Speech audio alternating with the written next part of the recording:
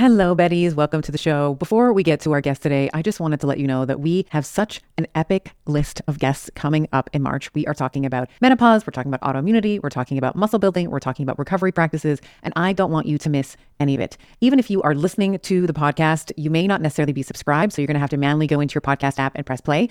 I would love for you to hit that subscribe button so that you are getting the podcast as they are released. It's going to make me so happy to know that you are a subscriber of the pod. You are officially a Betty in the Bettyverse. And of course, you are never going to miss an episode and be the first to know when it drops. Thank you so much. Stop putting a time limit on your habits, because habits are for life, not just for January. You know, it's not like we just brush our teeth in January and then our dental hygiene is done for the year. You know, if we're no longer doing it, it's no longer a habit. And so we need to think about our habits long term. Welcome to Better with Dr. Stephanie. I am your host, Dr. Stephanie Estima. This show is for women just like you with a deep desire for learning, self-actualization, and becoming more of who you already are. Every week, we are going to deconstruct how to build better bodies, better minds, better relationships, better sex, and better families. I'll be giving you access to world-class thought leaders to help give you the tools to answer this question. What are the simplest things that you can do today to get better tomorrow? I am part geek, part magic, and want to share the juiciest questions, topics, and often taboo conversations that I think I've always wanted to be a part of and I wanted to be having. So let's get better together. Hey, Betties. Welcome back to another episode of Better with Dr. Stephanie. 'Tis me, your host, Dr. Stephanie Estima. Happy New Year. And continuing with our theme this month, we are talking all about behavioral change. And my next guest, I think you are going to get so much out of. I interviewed Dr. Heather McKee, and she is a health behavioral change specialist. So Heather grew up in Ireland, went to Dublin City University, where she studied sports science and health, which was then followed by a master's in physical activity and health psychology.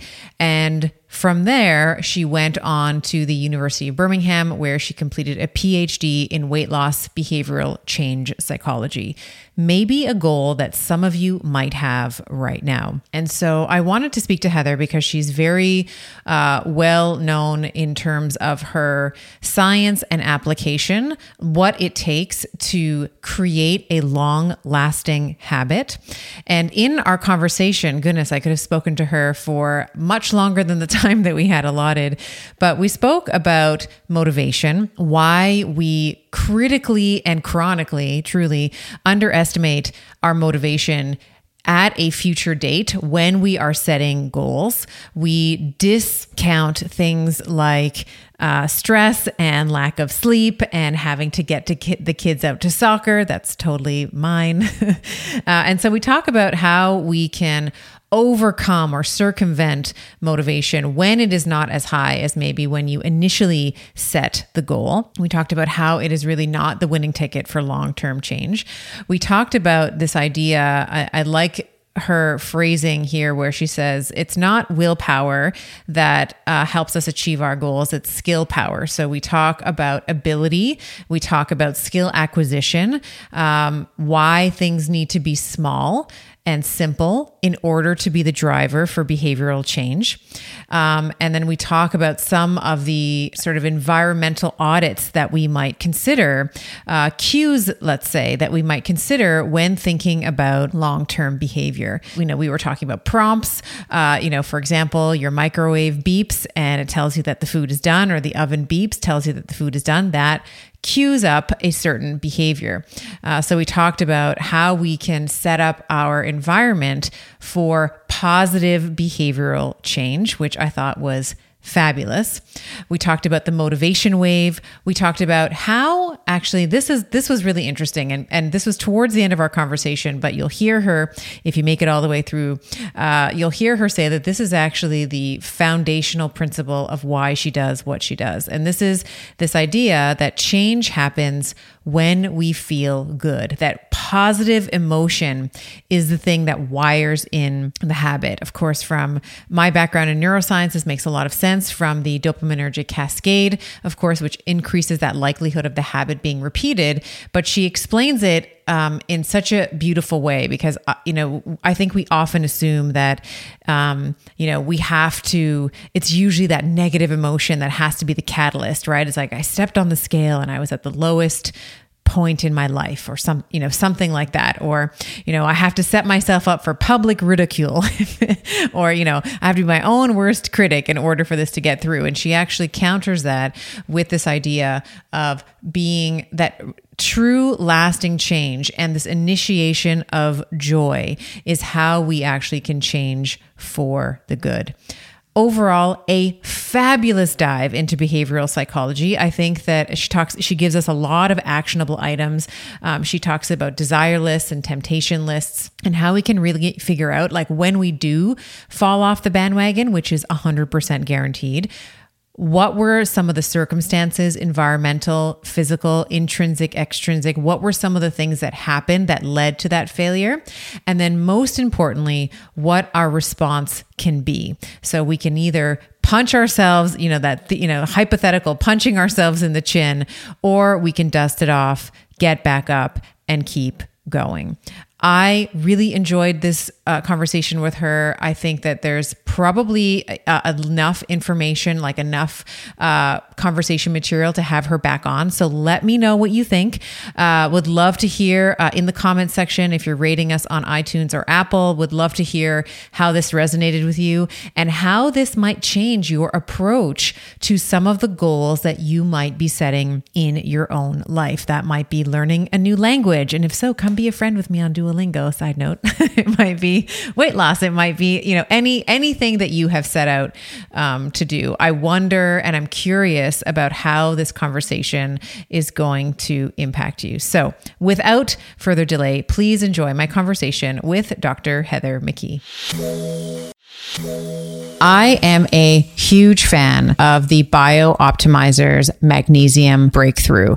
It has 7 forms of magnesium, which is going to help to transform your stress and your performance and your recovery and your sleep to the next level. I'm often asked, like, well, what are the types of magnesium we should be looking for?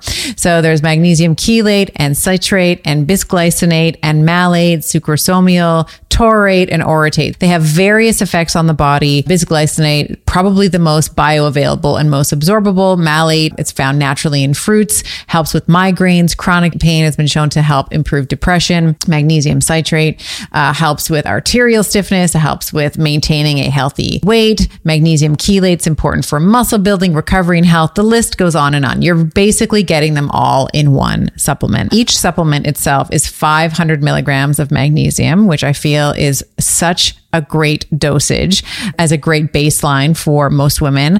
I have found a beautiful medium of actually cycling my magnesium. So I actually will take 1 or 2 of these. So I'm either getting 500 milligrams or up to a gram of magnesium, depending on where I am in my cycle. So head on over to biooptimizers.com/better and use code BETTER for 10% off of any order, but make sure that the Magnesium Breakthrough is in your cart. Don't be fooled by the frigid temperatures. Keeping hydrated in the wintertime is super important. In colder temperatures, we sweat more due to a higher metabolic demand of trying to maintain a core body temperature. We lose more fluids and electrolytes through our urine. We lose more water through respiration and just general breathing. And our skin dries out in the wintertime as well. We are a ski family, and over this winter, we have been using Elementi's chocolate medley. The chocolate chai is absolutely incredible with some boiling water, a splash of milk, and my kids love the chocolate mint with some hot water. This is our après ski. We cozy up with Element hot after hours on our cross-country trails. Now, for a limited time, you too can get the Elementi chocolate medley and enjoy them hot, as I have been doing, with this exclusive insider bundle for you. When you buy 3 boxes of any flavor, it doesn't have to be the chocolate, it can be any of the flavors that they offer, you are going to get the 4th box free.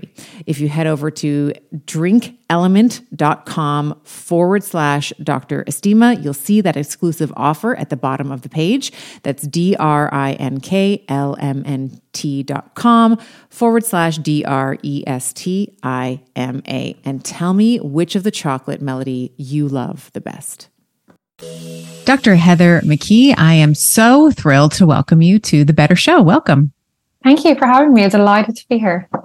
So we are going to be talking all about behavioral habits formation, how to stick to them over the long term, and maybe some misconceptions and myths around what it takes to actually create habits that stick and that can serve us. And we were talking in the pre-chat about some of the topics that I wanted to cover with you, but just by way of background, if someone were to, let's say, look you up, you are a health behavioral change specialist. So how does one fall into that line of work? Like, how did you become interested in habits, habit formation, behavioral change?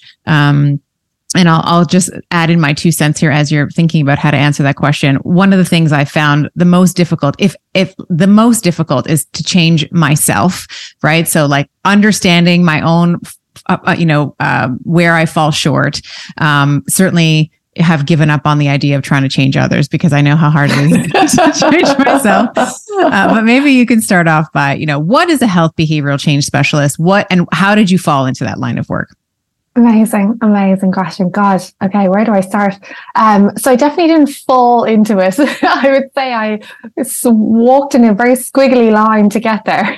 But I think, I actually, my background is in sports science and health. And I started out in that. And back in the day when I started out, and this will reveal my age, fitness wasn't really a thing and well-being wasn't a thing. It was kind of like sport or nothing. And so I got quite into sports psychology at the time, and, health and well-being was emerging, but it was more to do with chronic disease and that kind of focus. And it wasn't until I started to work in a metabolic syndrome clinic. And in the clinic, we had, top nutritionists, top trainers, and everyone had the most flawless nutrition program and the most flawless training program. And they couldn't make things stick. And I found that incredibly frustrating because I was like, I don't understand. Like, you've got the best facilities, you've got all the incredible people. How is this not working? And so I sat down with each individual person, 60 people in the clinic. And I talked to them and I asked them, what's getting in your way? What's holding you back? Why is it that you can't make these things stick? And I think that was really the spark that ignited the flame of wanting to know more about behavioral science. You could say I was nosy. I just wanted to know why people couldn't make things work. Right. But I was frustrated. I was frustrated that for what I've been taught so long, all about nutrition, all about the benefits of well-being and exercise. And yet, that education alone, that information alone wasn't enough. And ultimately, I came to realize that it was about implementation, not information. And that's where the gap was. It was a knowledge action gap that I saw was happening with a lot of people. They had the intentions to make things happen, but when it came to action, that's where people fell down. And I wanted to know more about, well, how do we fill that gap? How do we understand and how do we learn more about that? So I went on then to study, I did a PhD in the psychology of weight loss, so how to lose weight without dieting. And what we did in that work was that we looked at 2 groups of people. One were in a normal weight loss group who were taught about exercise, they were taught about diet, and the other ones were taught about psychological skills. And this was really interesting. And this is one among a few studies, but what I found fascinating was that when we taught people just psychological skills, just behavior change techniques and tools, they did as well as diet and exercise, even though they weren't allowed to do any diet and exercise. And they needed those skills. And ultimately, and I'll say this until everyone's blue in the face from hearing me today, but I think ultimately we need to focus on skill power and not willpower. And that's where a lot of us go wrong. But yeah, behavioral science wasn't really a thing, I think, when I started out. And now it's really interesting because I don't know if you feel the same way, Stephanie, but it seems to be, gaining momentum all the time now. And we're seeing a lot more behavioral scientists out there. And Now it's a little bit more tricky because it's like what's paying lip service to behavioral science, and a lot of people talk about behavioral change, but actually they're not using evidence-based tools or techniques, and so you have to be a little bit discerning when it comes to behavioral science. But I just think, you know, the fact that people are aware of this, and the fact that people are aware of actually, well, you know what, I do need the skills to actually take these key concepts of being well and actually implement them in my life. And I often say, you know, we can have all the perfect ingredients for change, just like they did in that clinic. And, you know, how many of us don't know that we need to eat more or that we need to eat more vegetables, or that we need to floss? Or yeah, all of us know that. We all know that. Yeah. Sleep more. Yeah. And yet when it comes to implementing it, that's where we struggle. And that's where behavioral science comes in. And that's why I'm so passionate about it, because I think it can really, it's the method in the recipe for health. It's how we take those ingredients and actually apply them to the rest of our lives. I love what you're saying, because I think, at least for me in clinical practice anyway, what I noticed was there was usually a difference. So I would, you know, and maybe you can speak to some of the differences between men and women, but I would notice with my male patients, let's say they were coming to see me for back pain, or, you know, so I'm a chiropractor by training. So they would come to see me for some type of maybe rehab or nutrition consult. And I would say to them, these are the things that you need to do. You need to do X, Y, and Z, and we're going to reevaluate you in a month. And they would kind of go off and then come back and we reevaluate them. With women, I found that they needed a little bit more, and I don't mean this in a derogatory sense, but a little bit more hand-holding. Like they needed a little bit more encouragement along the way. Like we needed to have more, like I couldn't just be like, I'll see you in a month. Like they had to come in maybe, you know, once a week, or there was a telephone consultation. Maybe they were troubleshooting, they had questions, that kind of thing.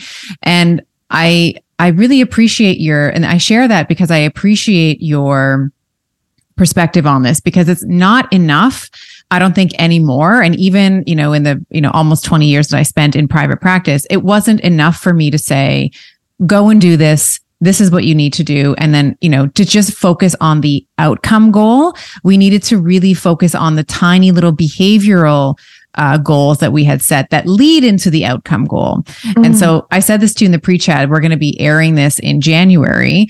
This is usually the time where everybody's very excited about like new year, new you. Here's my resolutions. These are the things I want to change for the year.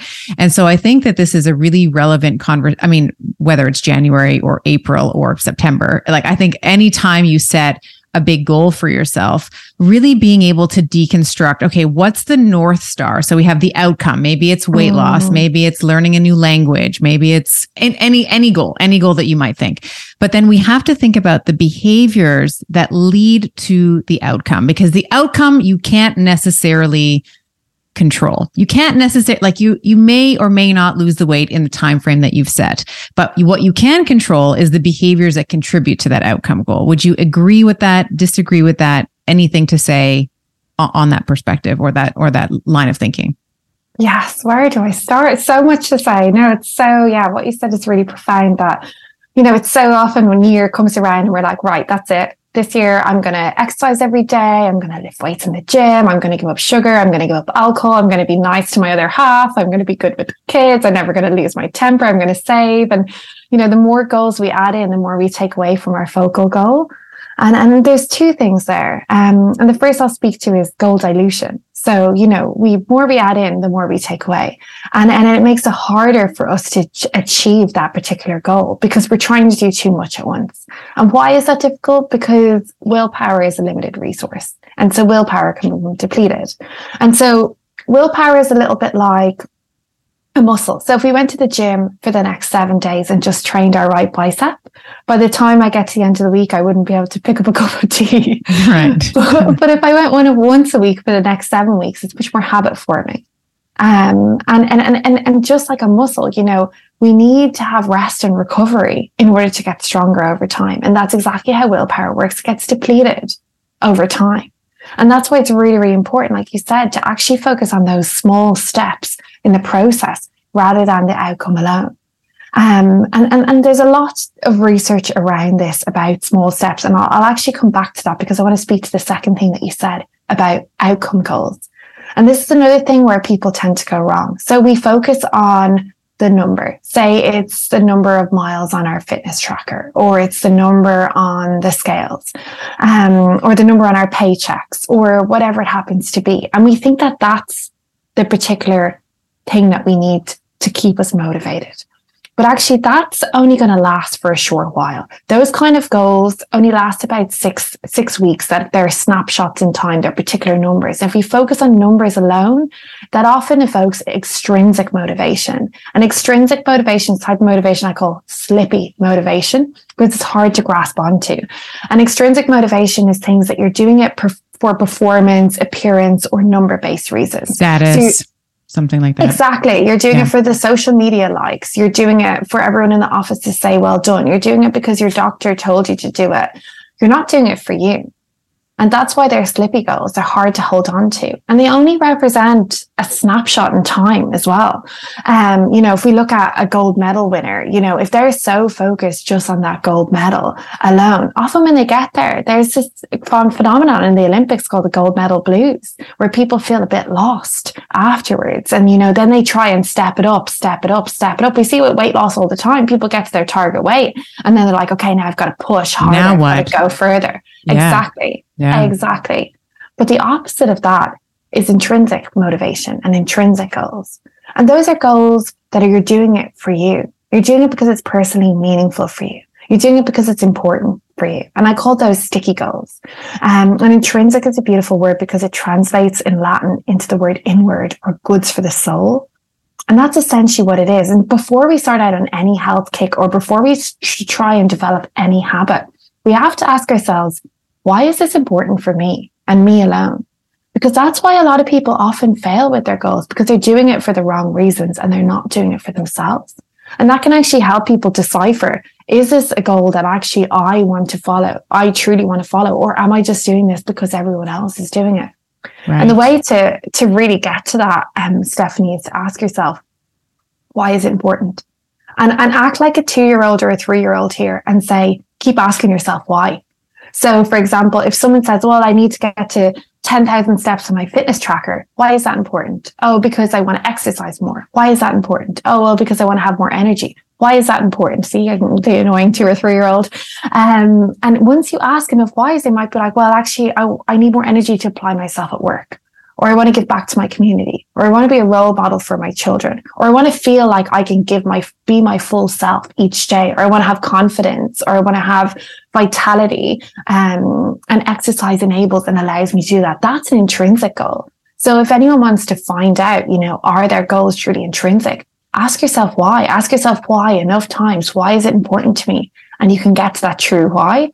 And that true why makes those goals so much more sticky. So when you're in the trenches, you're not like, oh, well, I'm just doing this because I'm trying to get 10K a day on my fitness tracker. You're doing it because of what it gives you back and who it allows you to be in your life. And those goals are much more sustainable than those when you focus on the outcome alone. This is so powerful. And I think such an important thing for my listeners to hear about, because one of the things I think that is maybe a tragic flaw potentially of the human race is that we just grossly underestimate what our motivation is going to be like in the future when you are setting a goal that is very big. So that might be, exercising 4 or 5 times a week. It might be the number on the scale or the number on the paycheck or any of the examples that you gave.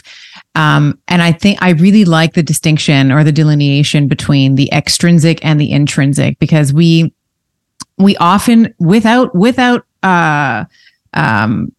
evaluation will say, well, it's like this keeping up with the Joneses kind of idea where we're like, well, so-and-so is doing it, so therefore I should want to do this. They're doing an ice bucket challenge. I should do an ice bucket challenge. They're posting. Don't do an ice bucket challenge. It's horrible.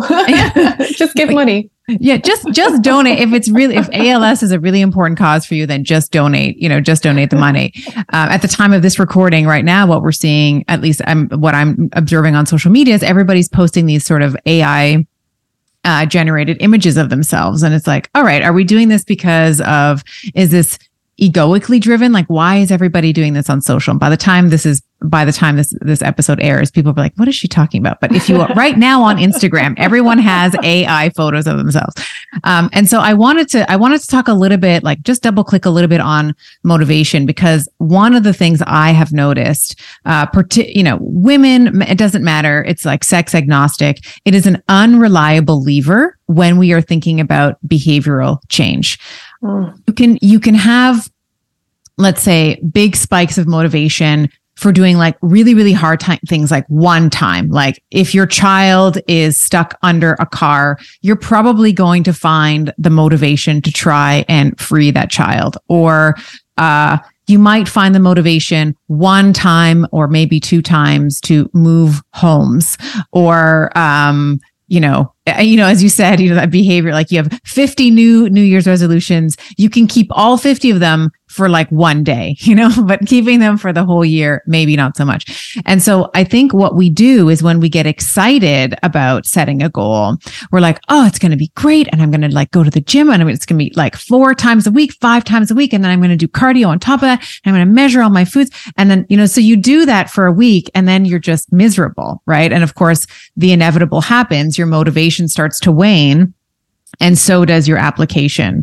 So let's talk a little bit about how we can move away from motivation. Like motivation is great to start it, but then we need something to continue it. Like you can start on January 1st and say, this is going to be the year. And by golly, like let's make it the year for you. But maybe we start, instead of these gargantuan, like I'm going to run a marathon, I'm going to compete in the CrossFit Games, I'm going to learn 4 languages, how can we move from motivation maybe to, or maybe the better question is, how can we overcome motivation resistance, or when motivation is waning, how do we overcome that to continue to pursue the goal?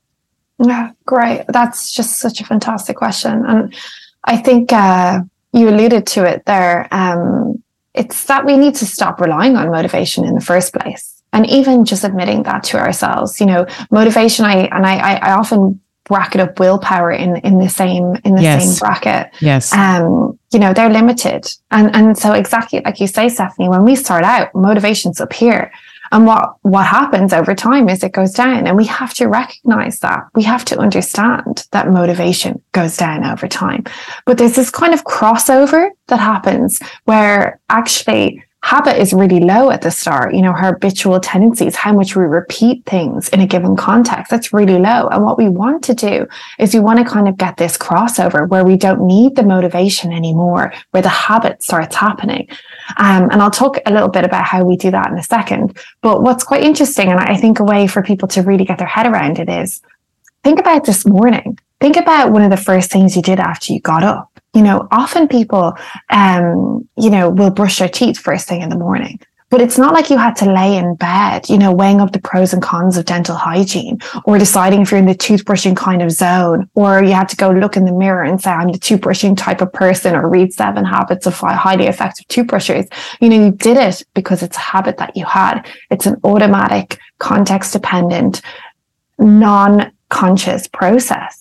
And that's the beautiful thing about habits, is we don't have to use any motivation to create them. They're automatic. Now, they require a little bit of motivation at the start to actually start them and ignite them and put those environmental processes in place that actually will support them. But once you kind of get to that habit overlap, you don't need the motivation anymore. And actually the habit takes over. But where people fall down is how long they think that takes. And often, you probably have heard, people talk about it takes 21 days to form a habit, or 28 days to form a habit. And unfortunately, it takes a lot longer than that. And actually, a lot of I've heard people actually completely dispute that. So I've had a couple of people say it's not 21, it's like 63. And then I've had other people on the show who've said it's actually not 63. It's actually nothing. Like, so you're talking about this like crossover between motivation coming down and habit formation. And then I've had other people challenge this idea that if there's no prompt, or there's no ability or skill set, kind of what you're talking about, like you don't have to look in the mirror and be like, you're a toothbrushing kind of person. Yeah. You can do it. Like there's almost this competency or core set of, because if you look at like a 2-year-old, let's say, any mom knows that like your toddler, it's like a hit or miss whether or not they're going to brush their teeth. You have to prompt them, right? You have to say, all right, honey, it's time to, like, in the morning, we go to the bathroom, we do potty, and then we brush our teeth, and then we, whatever. And that takes several years of conditioning. As you were saying, right? Motivation, and maybe the toddler isn't even motivated to brush their teeth. They don't actually understand the utility of it, but their habit, as you were, their habit, there's that intersection where the habit and the acquisition of skill gets better over time so that we can move it into automation as well. So I don't know what your thoughts are in terms of how long it takes. I'm actually confused on this. I don't know if it's 21 days, 63 or 4 days, or it's just, you need to have some sort of, you have to set up your environment for prompts to like if your toothbrush is like charged, if you have like an electric toothbrush or something, and it's like right there waiting for you, like, oh yeah, toothbrush. Yeah. Well, so let's think about the habit myth for a minute, and the 21 days myth. And so that actually comes from research from the 60s. I don't know if you've heard about this. There's a surgeon called Maxwell Maltz, and he wrote this book called Psycho-Cybernetics, and it was about his plastic surgery patients. And what they found on average was it took them 21 days to adapt to their new appearance. And somehow that got taken up in the media. And it was thought that that's how long it took for people to adapt to new behaviors. There's also an equally wacky study that was supposedly on NASA scientists, where they were testing spatial disorientation, and they put goggles on the NASA scientists that flipped their vision 180 degrees, and they got them to live as long as possible with their vision upside down, which obviously there was a huge attrition rate in that study.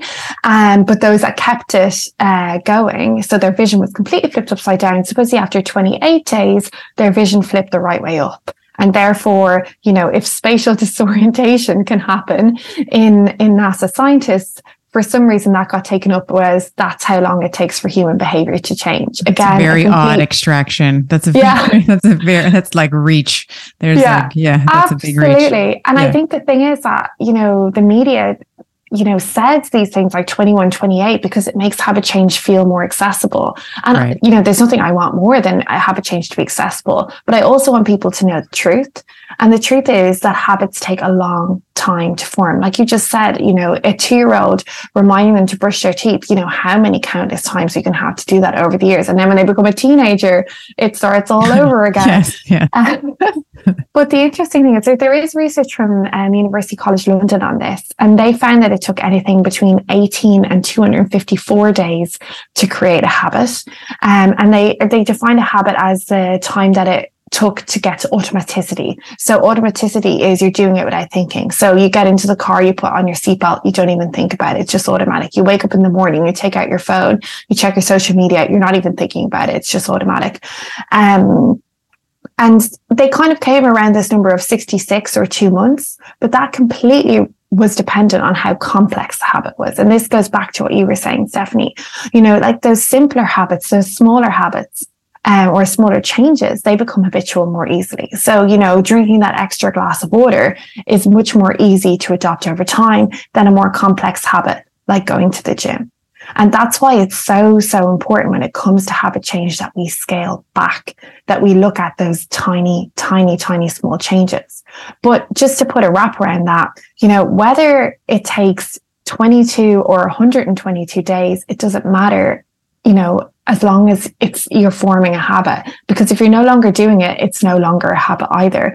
And so the key is, like, once a habit is formed, they tend to last. We don't have to think about them. They don't use our willpower. They don't use our motivation. And so we need to stop putting time limits on ourselves when it comes to habits, and actually look at them like experimentation in the first while, looking at, well, where does this fit in the context of my life? How can I find those cues that actually will make me repeat this more often? So for example, toothbrushing in the morning, the context, the cue is you wake up, you go into the bathroom, you see your fully charged toothbrush there. It reminds you that that's a cue. You've been repeating this behavior time and time again in this exact similar context. If you go to many other places around the world, it's going to be the first thing that you think about.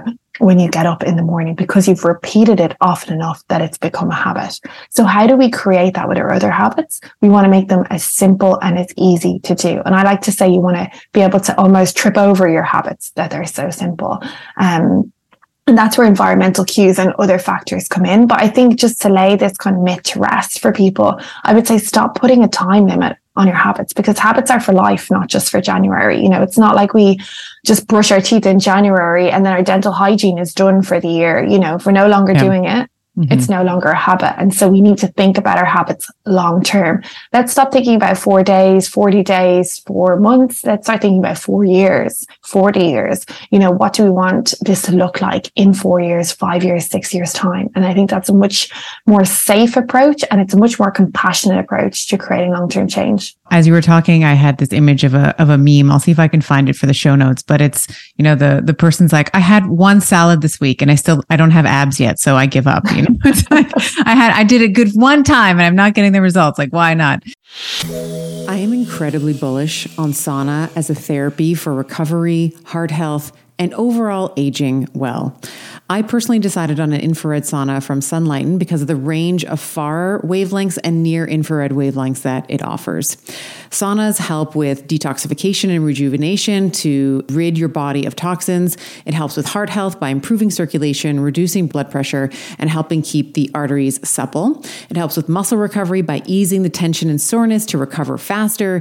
And of course, stress reduction. With the warmth and the relaxation of sitting in a sauna, it's crucial for hormonal balance and achieving a state of well-being necessary for a strong physique and a strong mind.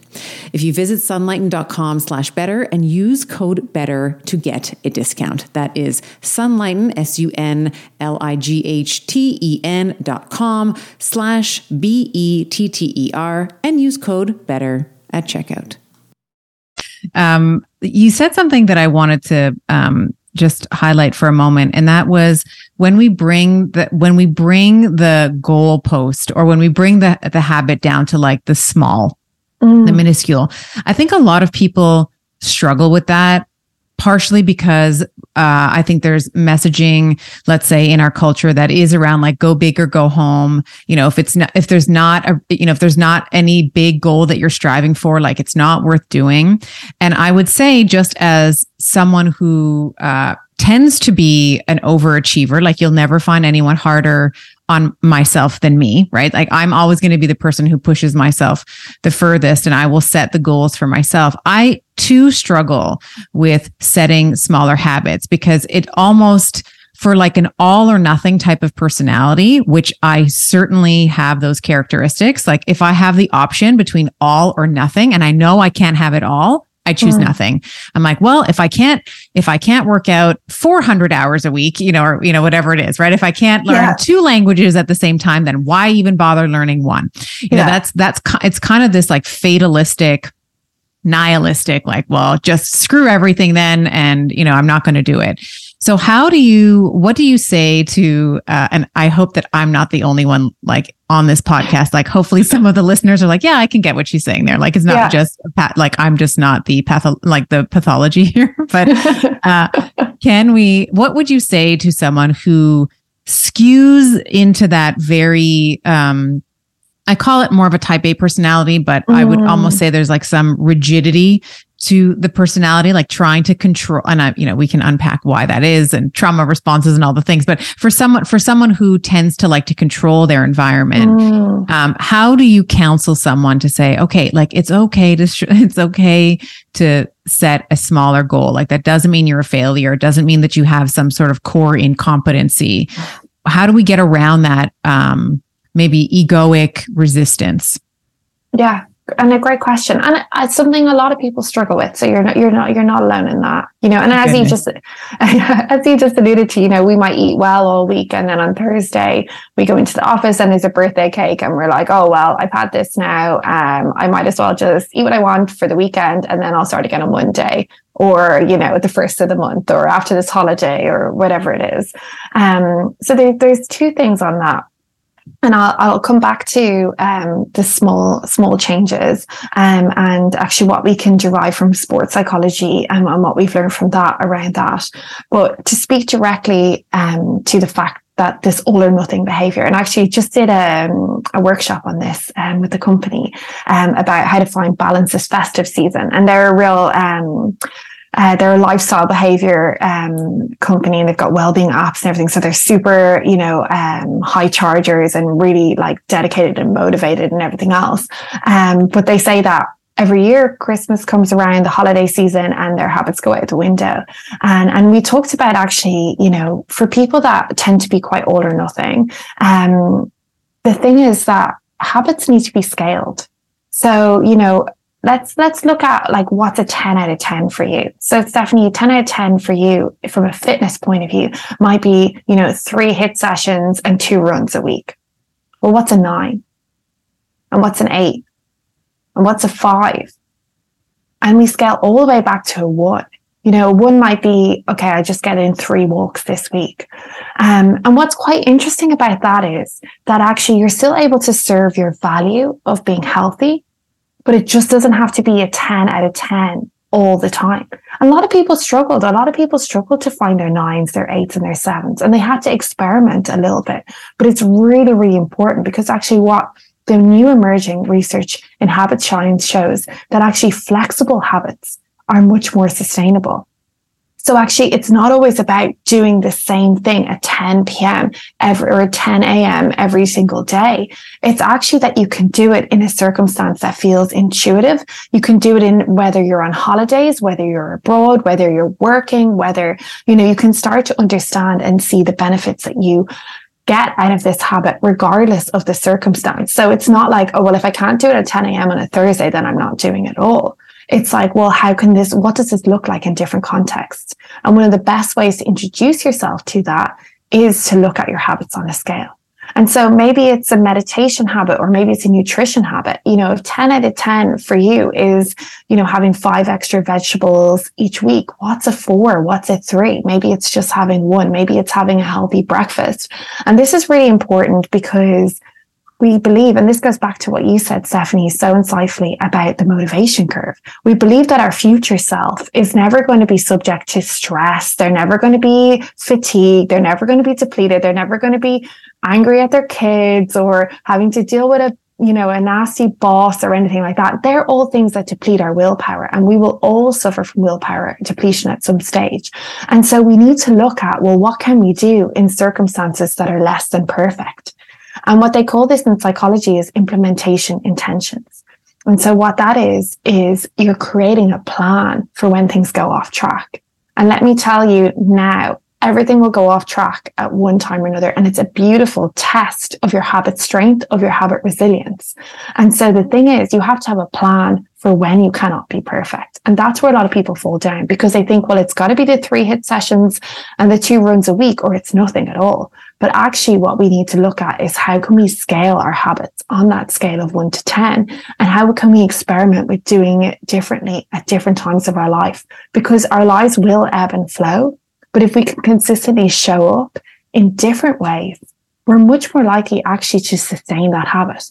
And it actually, from a neurological point of view, helps our brain stop thinking in such a black and white way. It stops our brain from thinking it's got to be all or nothing. Because every time you do a new possibility, every time you do a 7 on your scale, or a 6 or a 3, you tell your brain, oh, there's something else I can do in this circumstance. So say you go out for a run and it's lashing rain, or, the weather is really cold or it's really icy. And you say, well, that's it, I can't go for a run. That tells your brain, okay, well, it's either good weather or nothing. Whereas actually when you start to do, if you do like an online strength training for runners, a session at that time instead, it tells your brain there's another option. And it helps you actually look at, well, how can I still serve this habit in different ways? I love that so much, because as you were, I used to be very much like that. It's like, if I didn't work out and it wasn't completed by 7:30 or 8 in the morning, then the whole day was a wash. Like that's how I used to approach fitness and what have you. And then of course, kids come along, and, I had, a child with me this morning, kind of feeling a little sick and like needed some extra cuddles this morning. So the time that I had dedicated this morning, for example, for my training didn't get done. And so what I'm doing is, after we finish our recording together, is I'm slipping in my workout that was supposed, and it's not the end of the world. And I can really, I was not like that for many years. It was like, you're doing this. And it was very very drill sergeant in my mind, like you can't act like this or else. And I do feel like there's been a bit of a softening. That might be with age. That might be, being a mother and sort of understanding that, we have to have a lot of patience with even our children to help facilitate their own habit formation. And maybe that's integrated somehow into me, but I love, what you're saying. And I wanted to maybe just stay on motivation just for one more moment, because you mentioned a scenario where, you've been good all week and then you go into the office on Thursday and there's a birthday cake. So these are like kind of competing motivations, right? It's like, on the one hand, it's like, I want to reduce the sugars in my diet, or I'm eating a whole foods diet. Maybe that's one sort of motivation. And then the competing motivation is like, man, I really want that chocolate cake. Right? So how do we navigate, these conflicts, or I'll say competing motivations, and how do we allow, let's say, the one that we want to prevail, which hopefully is the, whole food diet. I'm trying to reduce my weight, let's say, or whatever it is. How do we facilitate, the question is, how do we navigate those competing motivations with each other? Yeah. And I wish there was just one answer to that, which is do this, but unfortunately there isn't. But there are several different studies on things that could help. So I'll speak to those. And the very first thing is, and you talk a lot about this, Stephanie, but is sleep. Our willpower, our ability to resist temptation, our ability to regulate our hormones, all of that goes down to sleep. So we have much better self-control in the moment, right. Momentary self-control when we've slept better. And so that is why sleep is just so important in so many ways.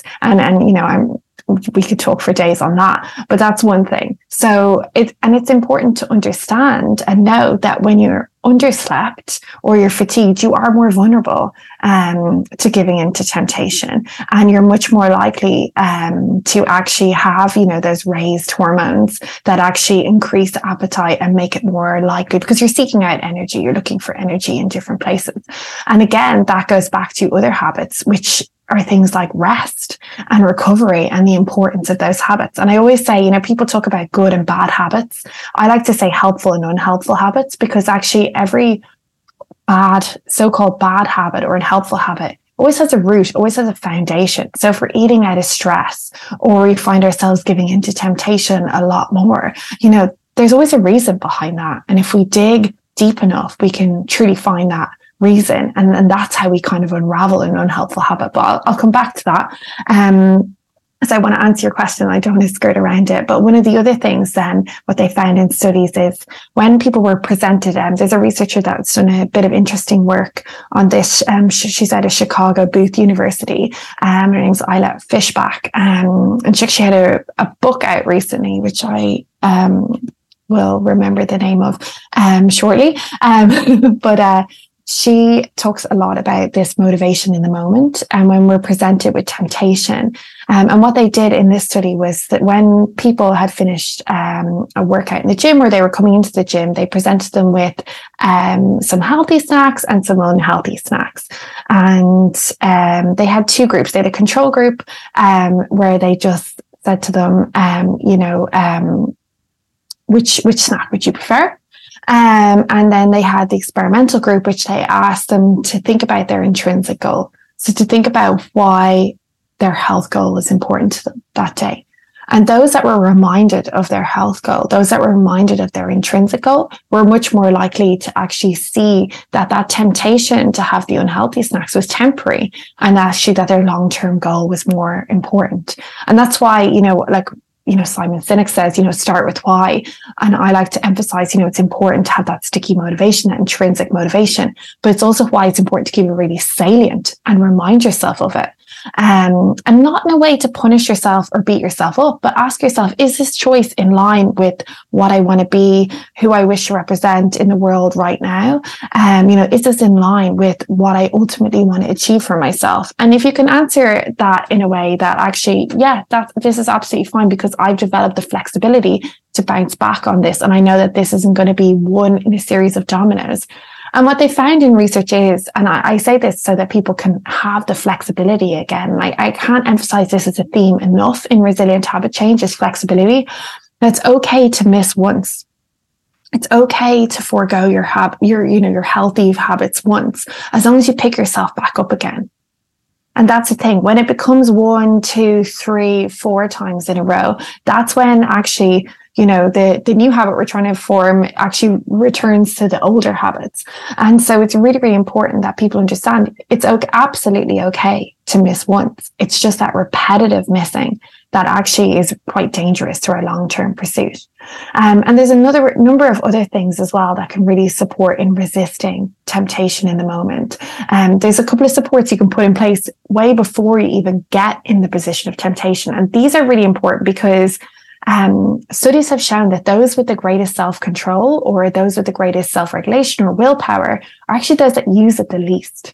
And what's really interesting from that point of view, and we talked about earlier about willpower depletion, that willpower gets degraded over time. You have an argument with your boss, you have an argument with your spouse, life happens, you've got a sick child, that all depletes your willpower over time and life happens. But if we can engineer our environment to make the healthier choice the easier choice, we're less likely to deplete our willpower.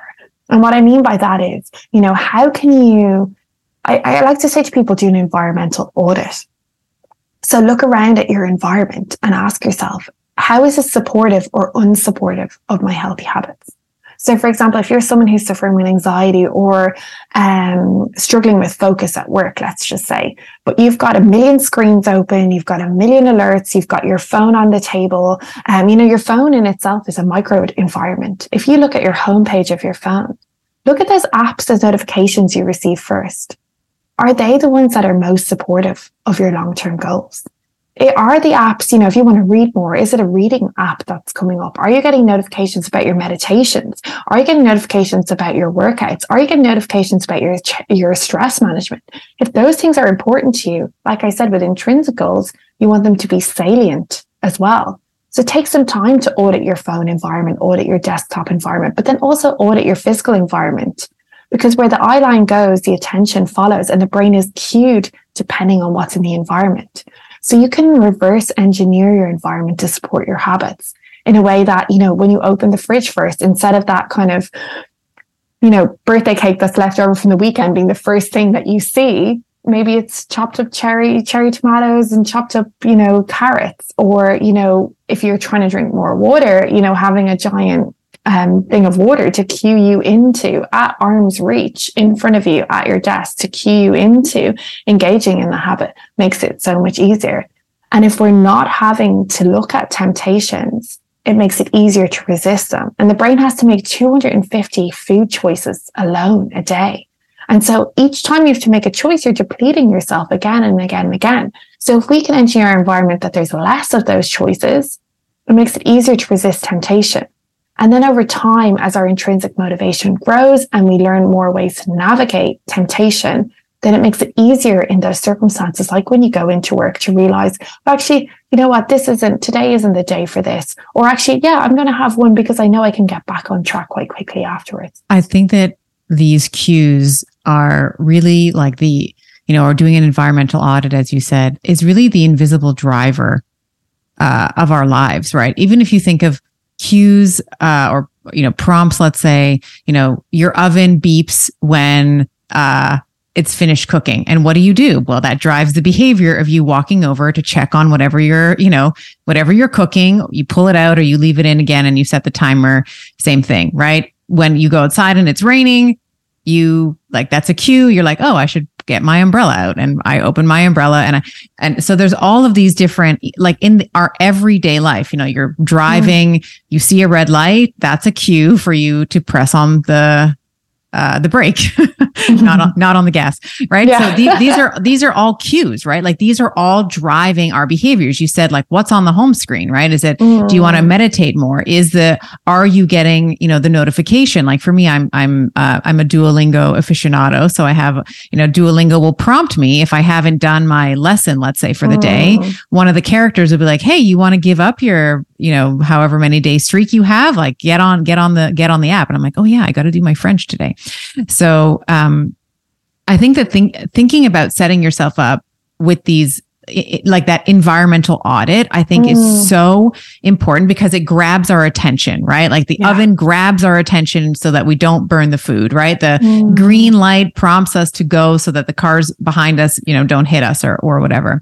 So I think that this is where we kind of, I was talking about how do we overcome motivation. I think that this is also, and I'd love your thinking on this. This is how we maybe circumvent motivation. Like, as you said, if you open the door of the fridge and it's like all the celery's already chopped up, you've got salads ready to go. The dressing is like freshly made, or your meats are marinated in whatever marinade. All you have to do is like pull it out, kind of throw it all together, and then it's done, right? Like that's a way for you to overcome the motivation of like, okay, I got to marinate the chicken breast, then I got to chop up the tomatoes, and then I got to make the dressing, and then I got to do the thing. Like all of that, like thinking about all of those things that you have to do, like the chicken, the cutting, and the grilling, the this and the that, like all of that is, as you said, like it's decision fatigue. It chips away at your motivation. But if it's already kind of pre-done and you just have to grab it from the fridge, toss it together, maybe throw it on the skillet for a couple minutes, that environmental setup is how we can potentially circumvent or overcome the lack of motivation in that moment. Because there are plenty of times where I know that I have to get dinner on the table for my family. I like to sort of putter around the kitchen on the weekends, but during the week, it's like, we got to do soccer. Like they got to get their homework done. It's like, then I got to drive them to soccer. And then I have all these different things that are vying for my attention. So I always meal prep. Like on Sunday, I take a lot of time to like cut up all the things. I do the shopping, cut up all the things. So it's all ready to go for me and for the kids, so that when it's time I can put dinner together in about 20 to 30 minutes because all the stuff is kind of pre-done for me. And if it wasn't, if I had the resources to have a chef, I totally would. But until that point, until I have that asset, that's what's going to work for me right now, is like setting up my environment in a way that I know that when I'm in a pinch, when my motivation is really low, I'm stressed, I know we have like 45 minutes before I got to get in the car and take them to soccer, that I can kind of whip something up for them in like 20, 25 minutes. And that's skill power at its best. You're not waiting to rely on your willpower. You're like, well, what skills have I got? What skills can I develop that are going to help me? And that's such a huge part of habit change. And I talked about implementation intentions earlier, but it's about knowing that we're vulnerable when we're stressed, knowing that we're vulnerable when we've got to get the kids out to soccer, knowing that these are the situations in which I go off track. And, I think it's important for people to take some time out when they're trying to think about habit change. And at the very, very get-go, ask themselves, what's going to get in the way of me being successful at this change? And if that happens, what options are available to me at this time? And exactly like we talked about, the scaling option is one way of doing it. Or asking yourself, so for a lot of people, stress might get in the way. So if you're asking yourself, okay, well, if I normally meal prep for the week to overcome this, what might get in the way of that? And how can I overcome that?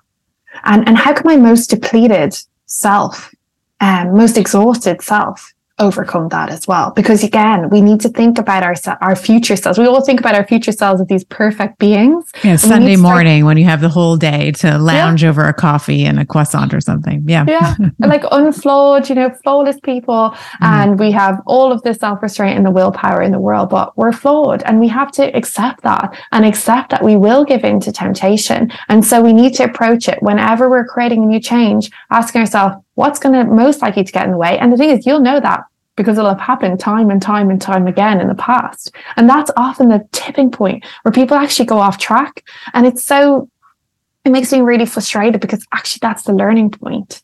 that actually is the inflection point. That's a really important time where actually, failure is success if you learn from it, which was one of the conclusions of one of our studies of long-term maintainers. Those that were able to maintain their habits 5 years or more, maintain a clinically significant weight loss 5 years or more, versus those that actually went off track after a year or two.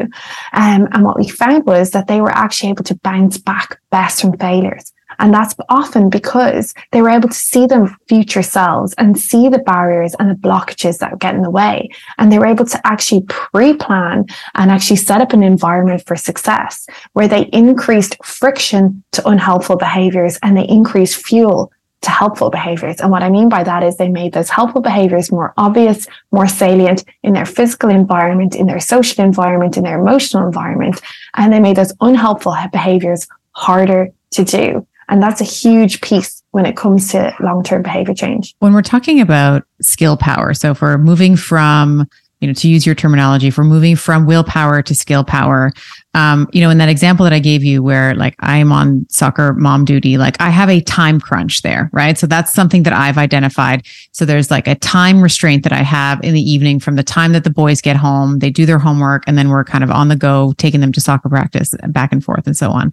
But I think that so I think it would be helpful, or at least it's been helpful for me when I think about, okay, where am I going to get stuck? Like it's going to be, I'm going to get stuck with time.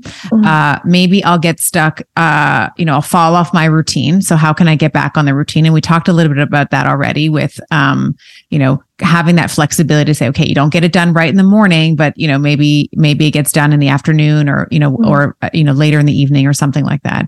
But I think that there's also a couple of other restraints. One of them is like mental effort, right? So what is does the behavior that you're looking to adapt, does that use a lot of mental energy? And then I would say from a weight loss and like body recomposition perspective, there's also like a physical effort, right? So do you have the physical ability to do the behavior that you're setting out to do, right? Like, can you actually work out 4 or 5 times a week without killing yourself? And then I guess the other, I'm sure there's others that I'm forgetting, but I would also think like a money resource. Like I kind of mentioned, like if I can, until I can afford, the chef, like I gotta do this thing myself. What are some other, and maybe I've covered them. I know that there are things that I haven't. So like financial, time, physical, mental effort. What are some other restraints that we might identify, if any? And then what are some actionable items? Like for me, it's like, I know I have a time restraint on like Wednesdays, Thursdays, Fridays. Like the food has to be done and prepped on those days. So what are some actionable items that we might think about in either of those categories, let's say, or if there's any sort of restraints that I've missed? Yeah, and I think what you're alluding to, and I don't know if you're doing this intentionally or not, but either way, it's brilliant, is the COM-B model of behavior change, which is about capability, opportunity, motivation. And then those are the 3 key factors that can influence then behavior, which is the B. So capability being the C, opportunity being the O, and motivation being the M. And what is that called? It's called the COM-B model, and that's come out of University College London, and Susan Michie is the researcher around that. And it talks about how, we need to have a certain level of capabilities, be them physical or emotional capabilities, to undertake a particular behavior. We need to have the opportunities available to us, the resources available to us, and we need to have the motivation. And we need to look at motivation in terms of automatic motivation and then more long-term controlled motivation as well. And those are key factors that actually influence someone's ability then to carry out a behavior. And so you beautifully summarized that absolutely to the point.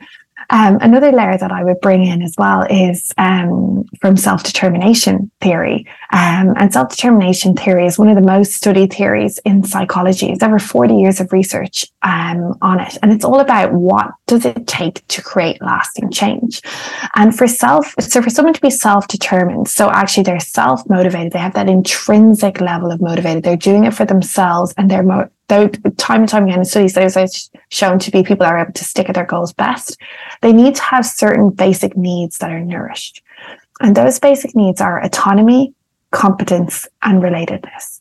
So autonomy means that the person needs to feel like they have ownership over their behavior. They need to feel like they have control over the behavior. Competence means that they need to feel confident in their ability to execute the behavior. And relatedness is actually, they need to feel socially related to others, that they're not alone in their pursuit, that they're actually part of something bigger than themselves. And when each of these needs are nurtured, it's much more likely that someone will develop their intrinsic motivation, and it's much more likely then in time that they'll stick to this goal. And so if you want to think about your own habits themselves, do you feel a certain level of ownership? Do you feel a certain level of control? Do you feel a certain level of accountability and responsibility in your habits? Do you feel competent? Do you feel confident? And how can you build that confidence? We often talk about small changes because it's a beautiful way of actually building your confidence and your competence around a behavior. And do you feel related? Do you feel like there's others? Do you feel like you've a tribe? Do you feel like you've a community? Do you feel like you're feeling understood and heard when it comes to pursuing a particular behavior change? Be it a habit that you wish to develop in work, be it a healthy habit, it's regardless of it, self-determination theory shows that when these needs are nurtured, we're much more likely to be successful at long-term change. And on the flip side, when these needs are thwarted, we're much less likely to be successful at long-term change. And so those are some of the key factors that actually can obscure someone and their ability to follow their long-term goals.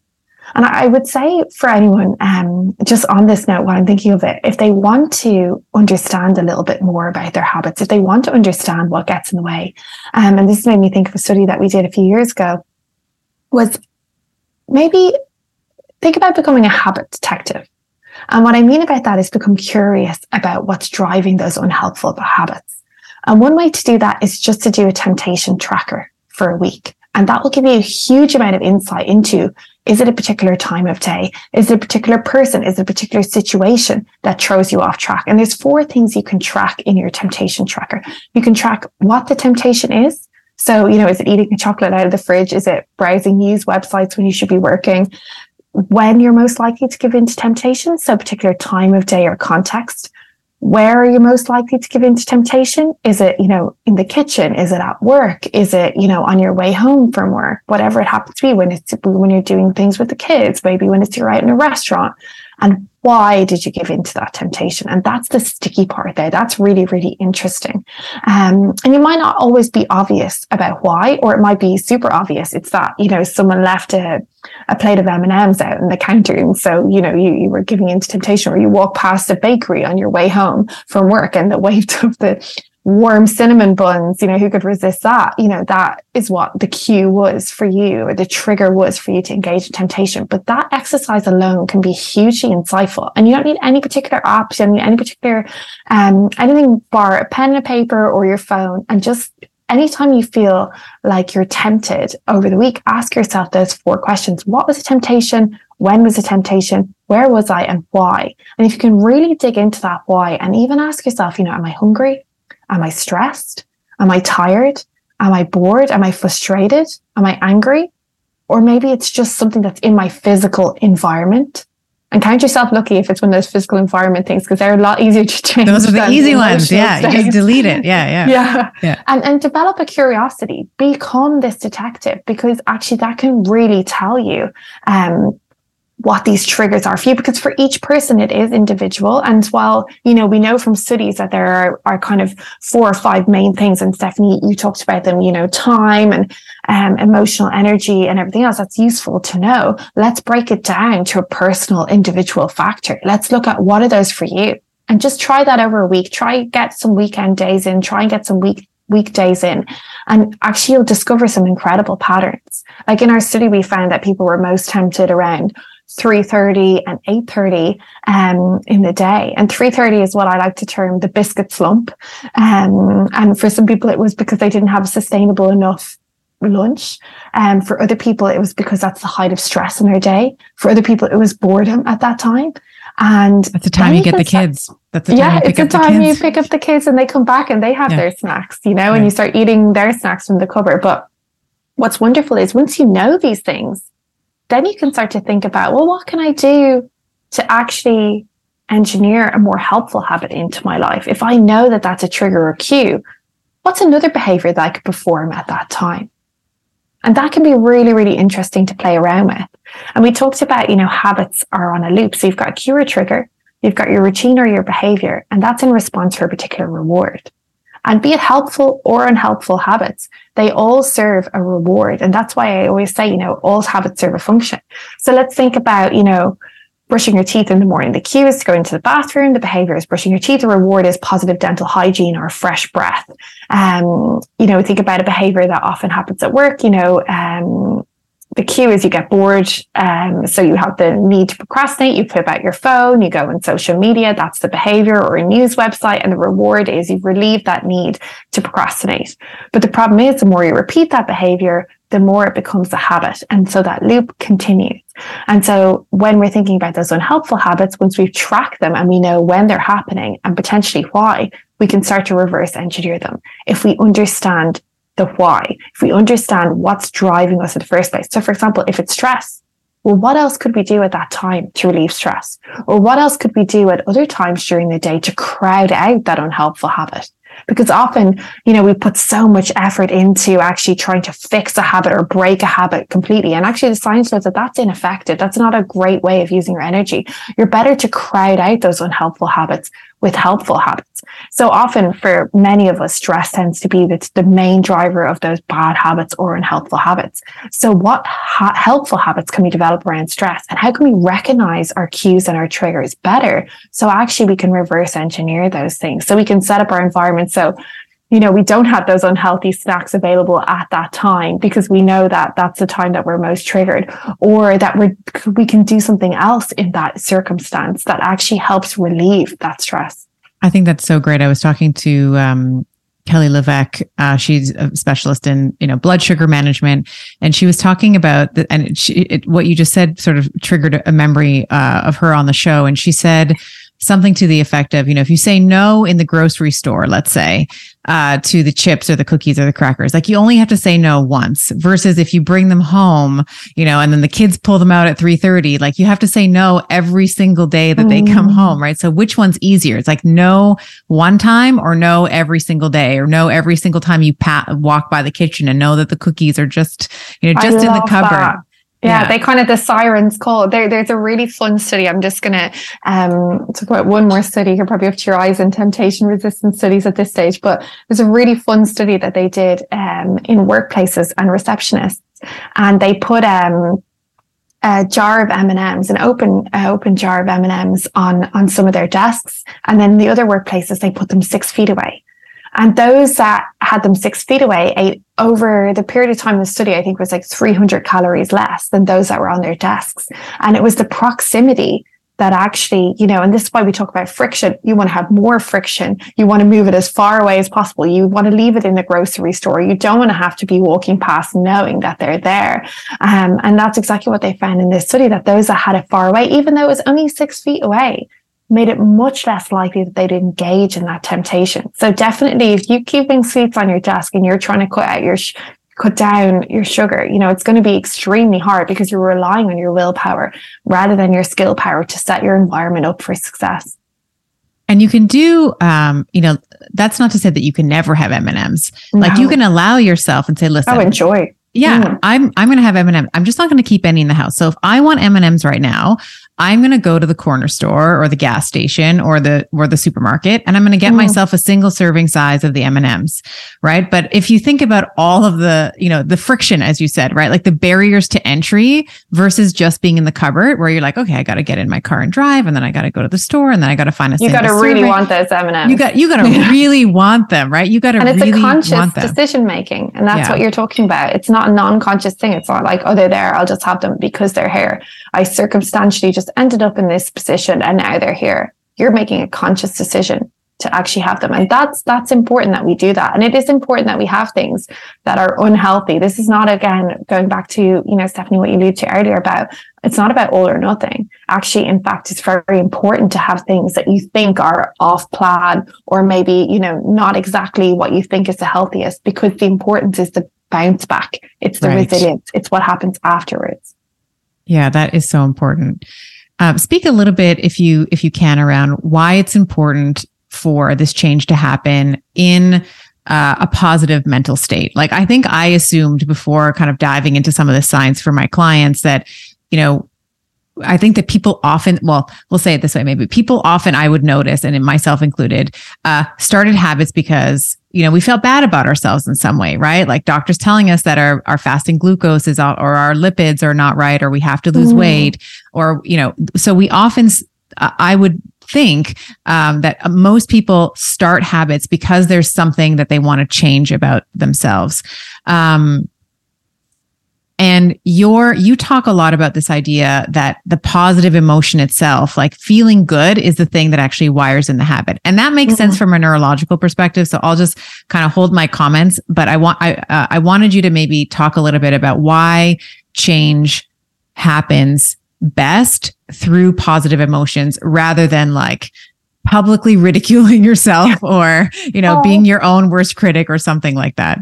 Yeah. Yeah. No, I absolutely love this piece. And I think this is actually one of my main drives to actually, be in the career of behavioral change. Going right back to the first question is, I feel like in a way, and not to be evangelical about it, but I feel like it's important for me, knowing the research, to help people find joy in healthy habits. And the thing is, like you said, change is hard. Making those small changes can be incredibly frustrating. Not seeing instant results is incredibly frustrating. Being persistent is frustrating. But change is harder if we're hard on ourselves about it.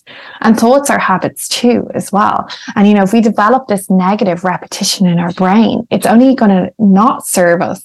It's not going to help us get to our goals any faster. But it's so funny when people adopt new habits, like think about anyone joining a gym, they scan the gym floor and they look for like that maximally punishing Stairmaster or the assault bike, and they're like, right, I have to do that because that's the hardest thing to do. That must be the most beneficial. Or, January, they go to the store and they're like, right, I'm going to buy kale and, I'm going to do steamed broccoli and fish every night, and after like a week, they're just like, oh God, this is so bland. And they feel like somehow their future self is going to have the willpower to just suddenly fall in love with having broccoli every night. And, we commit to those goals for a couple of weeks, but it gets joyless and it gets hard and we disengage. And there's another study involving M&Ms, which is kind of one of the themes now of the studies I'm talking about today. They must be on my mind, and I have everyone craving M&Ms after this because I've mentioned them so many times. But there was two groups of women, and they were getting they were trying to develop walking habits, and they got one group to go and walk for exercise, and they got another group to go and walk for fun. And they brought them back into the research lab, and they got them to fill out a load of psychometric questionnaires afterwards, as they always do in these psychology studies. And what they found when they followed up 3 months later was those that they had told in the study to walk for exercise were walking about half as much as those that were walking for fun. And what they also found was when they were filling out those psychometric questionnaires, and this is what I love about psychology studies, there's always a hidden incentive behind them. But they had left open a bowl of M&Ms beside the questionnaires. And so when the women came back and they were filling out the questionnaires, they actually measured how many M&Ms they ate. And what they found was, cheeky, right? Really deceptive. I love it. So smart. But what they found was that those who were walking for exercise, for benefits, they were thinking about the health benefits just alone, rather than fun or enjoyment. They ate twice as many M&Ms than those that were walking for fun. Wow. And I find that so fascinating, because it was fascinating. Yeah. Doesn't it really resonate as well? Because it's like they were the ones that felt more deprived. They felt like they created a regime. And I always find this, it's always a trigger for me as well. It's always a click for me when someone says my exercise regime rather than their routine or what they do for exercise. And I think, Mary Poppins put it best. She says, in every task that must be done, there's an element of fun. Oh, yeah. Snap, you find the fun, the job's a game. And, anyone who's got kids will understand that, and if we want to get kids to engage in exercise, we bring them to playground because it's fun. If we want them to eat vegetables, we make them into the shape of a dinosaur because that's fun. But yet as adults, we don't focus on this fun. We focus far too much on, what needs to be grueling, what needs to be hard, because if it's not tough, it's not worthwhile. But actually, that's not effective. And actually, what they found in studies time and time again is those that choose foods they enjoy, those that choose healthy activities that they enjoy, they're the ones that stick to it long term. Because ultimately, if you can find the joy, the rest becomes easy for you. And that's a huge unlock in terms of actually activating those positive emotions in your brain and actually helping your brain learn, because dopamine is a learning hormone in your brain, as you will well know, Stephanie. And, it's the pat on the back you get for doing a good job. If you're constantly telling yourself this isn't enough, or I'm not trying hard enough, or I did, a 30-minute HIIT session, I could have done, let's not talk about HIIT sessions. It's probably not a HIIT anymore if we're doing 40 minutes, but, I did a 30-minute run, I should have done a 40-minute run. Or you're saying, oh, well, I only meditated for 15 minutes and I only did this and this was not enough. It's how we often talk to ourselves. That's not telling our brain this is something good to do. It's not telling our brain I want to do it again and again and again.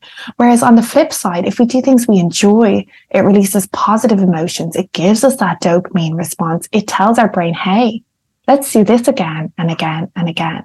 And so I always say to people when they're starting out in their healthy habit journey, can you create a joy list? Can you write down those activities that you enjoy? Or if you're already on your habit journey, ask yourself, well, how can I layer joy into this habit? So say you go walking every day, how can you make it more fun? How can you make it more engaging? Can you listen to podcasts that you love? Can you listen to audiobooks? Maybe there's definitely, when it comes to your batch cooking, is that when you watch that Netflix documentary or that trashy TV show that you love? Do you only do that when you're batch cooking? That's a technique called temptation bundling. And it's actually doing something really fun at the time to make it more engaging for you to actually engage in that task. And then there's a third part of joy that's really important as well. And that comes back to what we talked about, resisting temptation to not do it. And that's about thinking about the end state after you carry out a helpful behavior or a healthy behavior. So for example, if you're weighing up the pros and cons of going on a run when it's cold, if you start to tell yourself about, oh yeah, well, how do I feel when I finished? What are those feelings of, accomplishment, achievement, clarity when I finish a workout, If you can tune into those, it makes it much more likely that, you'll strap on your trainers, you'll get your gym kit going and you'll get out that door. But so often we think of the negative, we think of all the things we're deprived of, we think about how hard it is, rather than actually, all the positive feelings that we get from engaging in a particular behavior. So I've said a lot there, but what I'll summarize and say is, create a joy list and focus on those behaviors or those particular elements of the behaviors that bring you joy, because that makes it much more likely that you'll engage and you'll continue to engage. Well, that's the secret sauce right there. That's so juicy. It's like the best program the best diet you could ever follow is the one that you enjoy eating.